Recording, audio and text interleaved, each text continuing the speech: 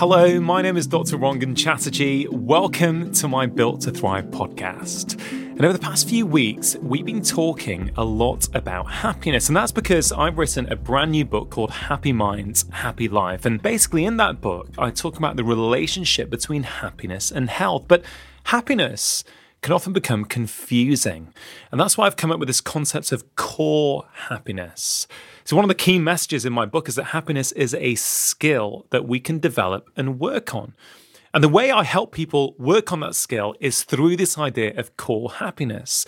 Core happiness can be thought of as a three-legged stool. Each of the legs is essential and important. And if one of those legs is weak or a bit wobbly, your feelings of core happiness will probably start to collapse. And as you may recall, the three legs of that core happiness stool are alignment, control, and contentment. And this week, I want to talk about the contentment leg of the core happiness stool.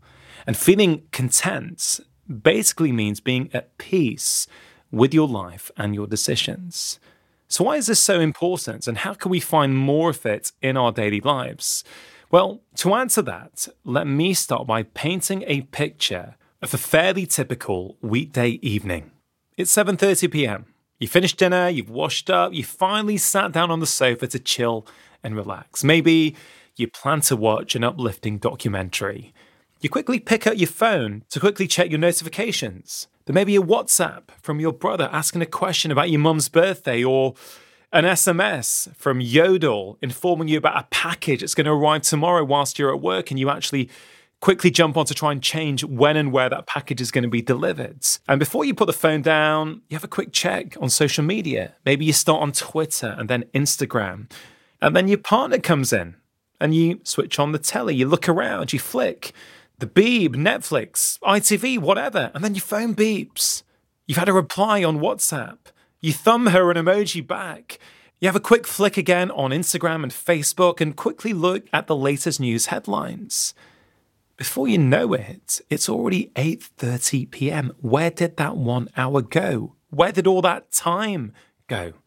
Now, this happens to pretty much all of us a lot of the time. Modern life is full of these interruptions. We're all familiar with that feeling of never having enough time. But something that I've discovered over the years of talking with my patients about the stress in their lives is that one of the ways in which we can feel more content is when we feel like our time is our own.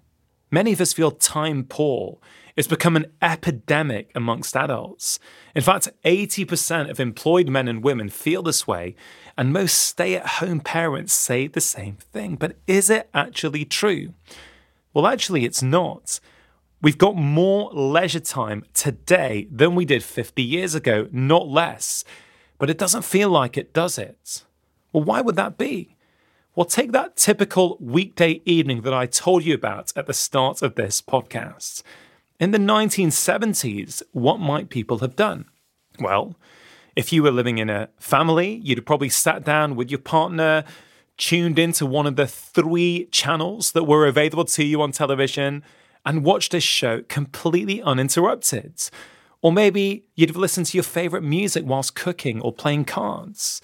You see, back in the 1970s, we had a lot more uninterrupted free time, but not anymore.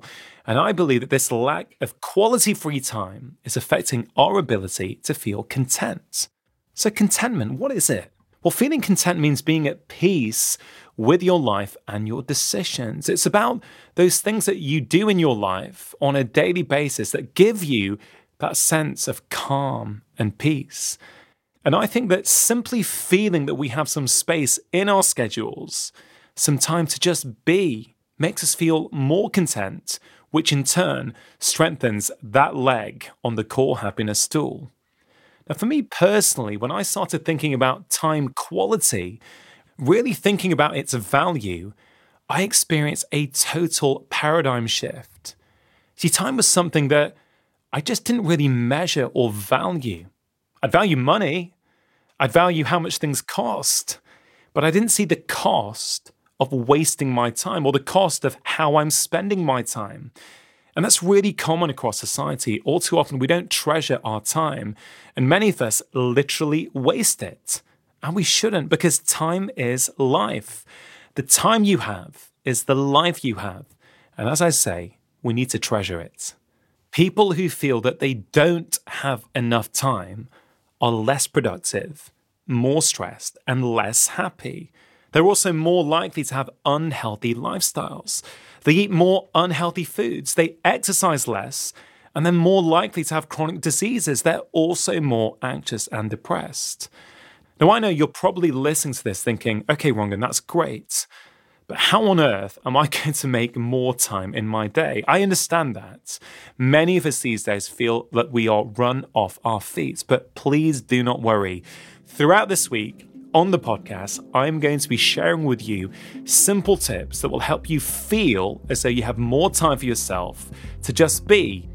I'll see you back here again tomorrow when we'll explore why time really is more valuable than money, at least when it comes to your happiness. I'll see you then.